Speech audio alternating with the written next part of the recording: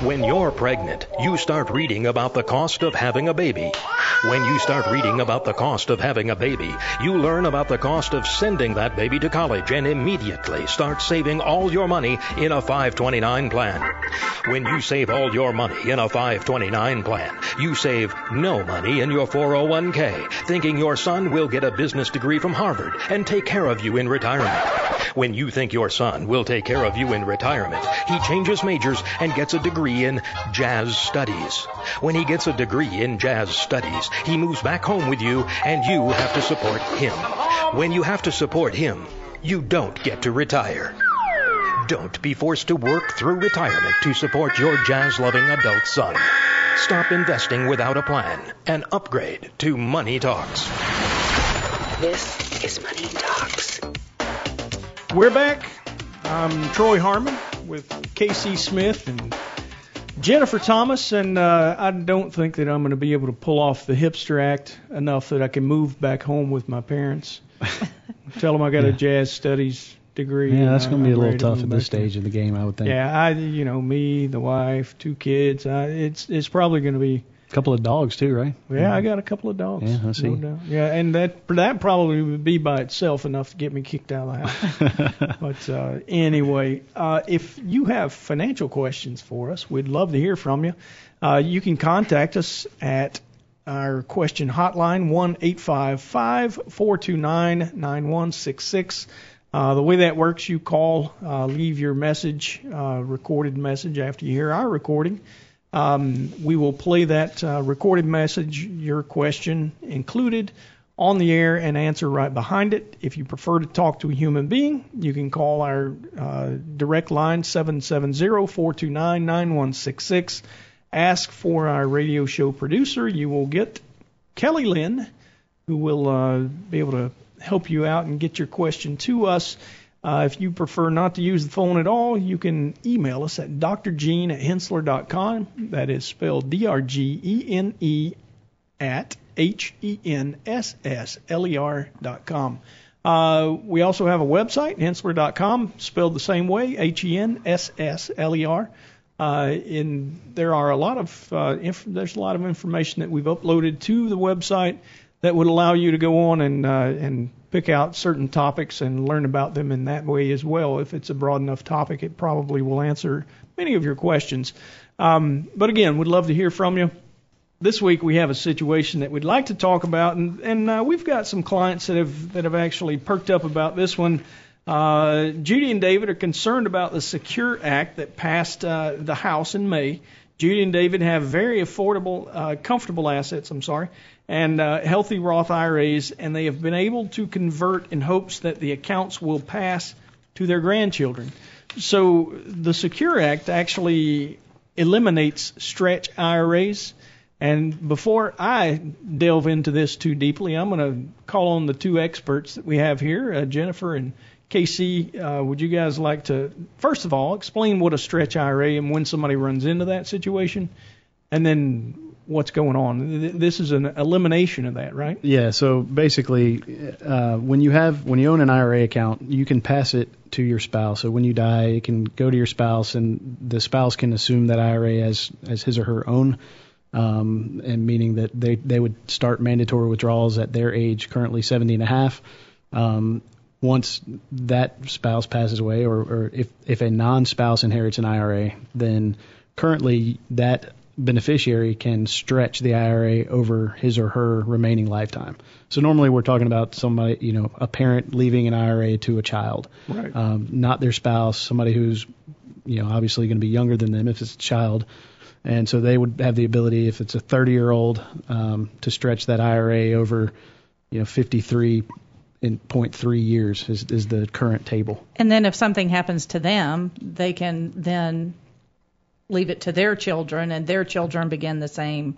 Well, you can only stretch it one time. But then but it can go like up to 3 generations before it has to be. Yeah, so you could actually inherit an inherited IRA, and then you would end up, taking the same distribution as the original beneficiary. So the new deal is, You don't get the ability to stretch that, right? You have to take it over a 10-year period of time. It doesn't mean that you have to take 1/10 each year. You just have to take it all out within a 10-year period before the of time. end of that period. Mm-hmm. Right. So it reduces down, and it's going to cause, what it could cause. And if you think about, if you have somebody right now who, usually they're in their late 50s or 60s when their parents pass away. Mm-hmm. And, they may be in their higher earning years where if they're still working and they're in a higher tax bracket, now all of a sudden they've inherited this IRA and they have to pull it out and they're going to be paying more taxes. So that's the concern. The other concern for, our clients is, they wanted to help their children and have it last through their lifetime. And now they're being forced to pull it out over a 10-year period of time. And they have to pay taxes in the year that they make the withdrawals. Yeah, that's the point of the government, right? They Correct. want to shorten this up so that they Right. can get their tax revenues back quicker, right? That's the whole idea, but I mean, in reality, I don't know how much this is going to increase government revenues, because if you think about, yes, there are the kind of the higher net worth people that have larger, $1 million plus IRAs that maybe their children wouldn't spend it all within 10 years anyway. I got to figure. Many beneficiaries pull it out more or quickly than just the minimum required amount. Right. Okay. Because you can always take more than the minimum requirement, so you could take it all out in the first year if you needed the money. You just had to pay tax on it in that year. And again, the point of the minimum requirement distribution to the IRA owner is, again, for tax purposes. Yeah. If it were a different kind of an IRA, a Roth, you're not going to have that. You're not going to have that. So things that you could do, in preparation of not having, or being concerned about your children having to pay higher tax bills, is if you're in a lower tax bracket yourself, you could begin converting portions of your IRA to a Roth. You could begin pulling money, extra money out over and above your required minimum amount without throwing yourself into a higher tax bracket, and do that each year and kind of begin saving that in a non-retirement account. And after that would be after tax, right? Mm-hmm. After your income tax is already paid. Yeah, I'm sorry. Roth IRAs are still going to be required to distribute the money within 10 years, just like a traditional IRA. And same rules apply now. You have to take RMDs from a Roth if you inherit it, but there's no tax on it because it's already been paid. But you no longer get the tax-deferred growth. Right. To the original owner of a Roth, though, there is no required minimum distribution. Correct. Okay. So, but when they will it to someone else, the gift other than a spouse. Yeah, if it's a non-spouse beneficiary, then there are mandatory withdrawal requirements on that. Right. There's a little history in this, though, Jennifer. Right. I think you mentioned before the show. We were talking about this earlier, and I did a little bit of research, so I'm not going to say this is 100% accurate, but I remembered. Fortunately, I've been around for a long time. Unfortunately, I'm older than most of the people here, but the stretch IRA didn't start until like 2001. Okay. And so prior to that, you had to pull it out, and when I believe it's over 5 years. Okay. So this is actually better than it was prior to 2001, but it's not as good as it is currently. Yeah, so we've had like a 20-year period, not quite, but where we've been able to, anybody who had passed was able to transfer their IRA to a beneficiary, non-spouse beneficiary, and that beneficiary could stretch it.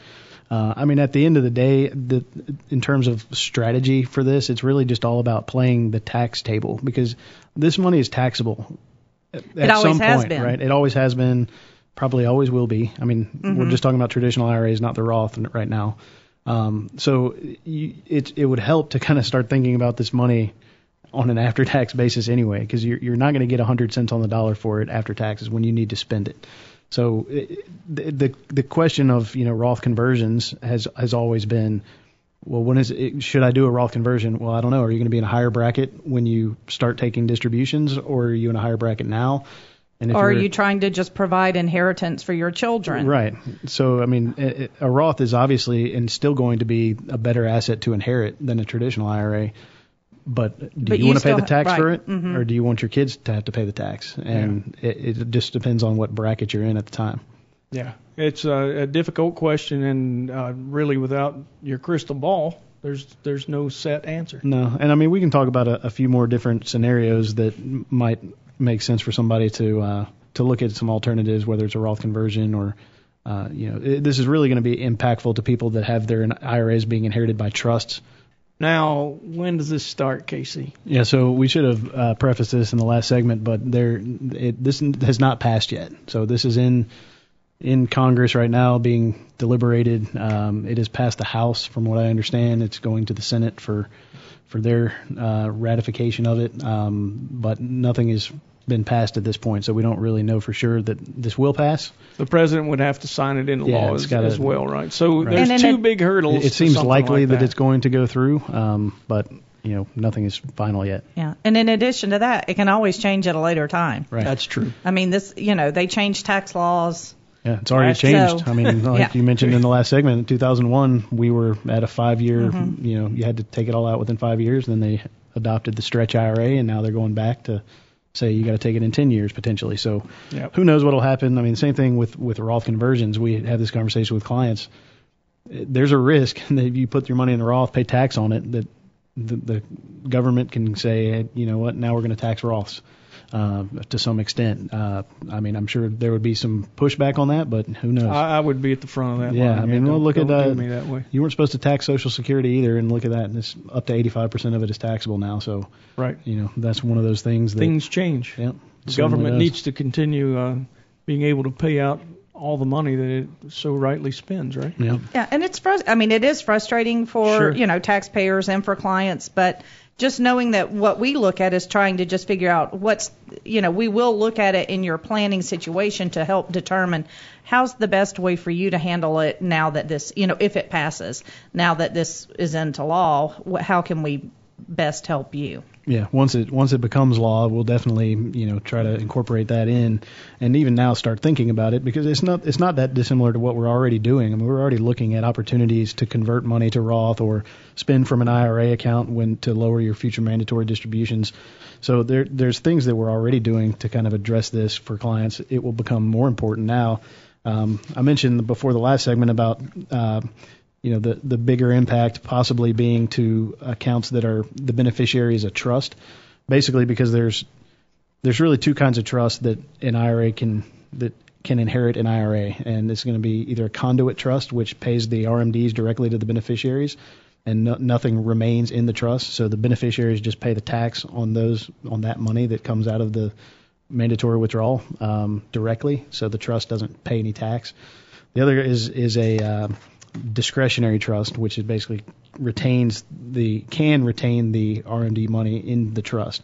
So you take the mandatory distribution, it goes out, but the trust retains that money. Well, if you think about it, after 10 years now, that conduit trust is going to cease to exist because all the money has to be distributed out. So the beneficiaries will have received their share. That trust will be gone. So if you're planning on using this as a sort of an estate planning technique to preserve a trust for your beneficiaries, it's going to have to be a discretionary trust. Well, the problem with that is the tax rates on trusts are very condensed. The brackets are condensed. So if you're above $12,750 in income for 2019, then that trust is in 37% bracket, which is the highest marginal bracket. Sure. So all kind of of those wipes things, that out as a potential estate planning tool. Yeah, it makes the estate planning a lot more difficult. So I would recommend, if you have a trust that's inheriting an IRA, to get with your financial advisor and try to start planning around that and how you're going to address that situation. Yeah, and we can help with estate planning too. Again, the number is 770-429-9166.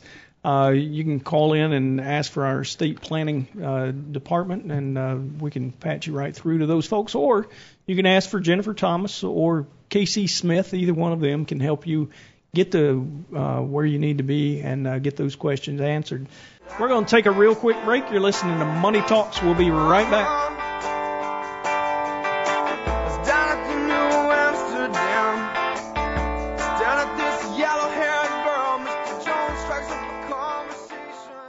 All material presented is compiled from sources believed to be reliable and current, but accuracy cannot be guaranteed. The contents are intended for general information purposes only Information provided should not be the sole basis in making any decisions and is not intended to replace the advice of a qualified professional, such as a tax consultant, insurance advisor, or attorney. Although this material is designed to provide accurate and authoritative information with respect to the subject matter, it may not apply in all situations. This is not to be construed as an offer to buy or sell any financial instruments. It is not our intention to state, indicate, or imply in any manner that current or past results are indicative of future profitability or expectations. Portfolio holdings discussed are subject to change. There is no guarantee that in the future these securities will be held in Henssler accounts. As with all investments, there are associated inherent risks. Please obtain and review all financial material carefully before investing. Henssler is not licensed to offer or sell insurance products. This overview is not to be construed as an offer to purchase any insurance products.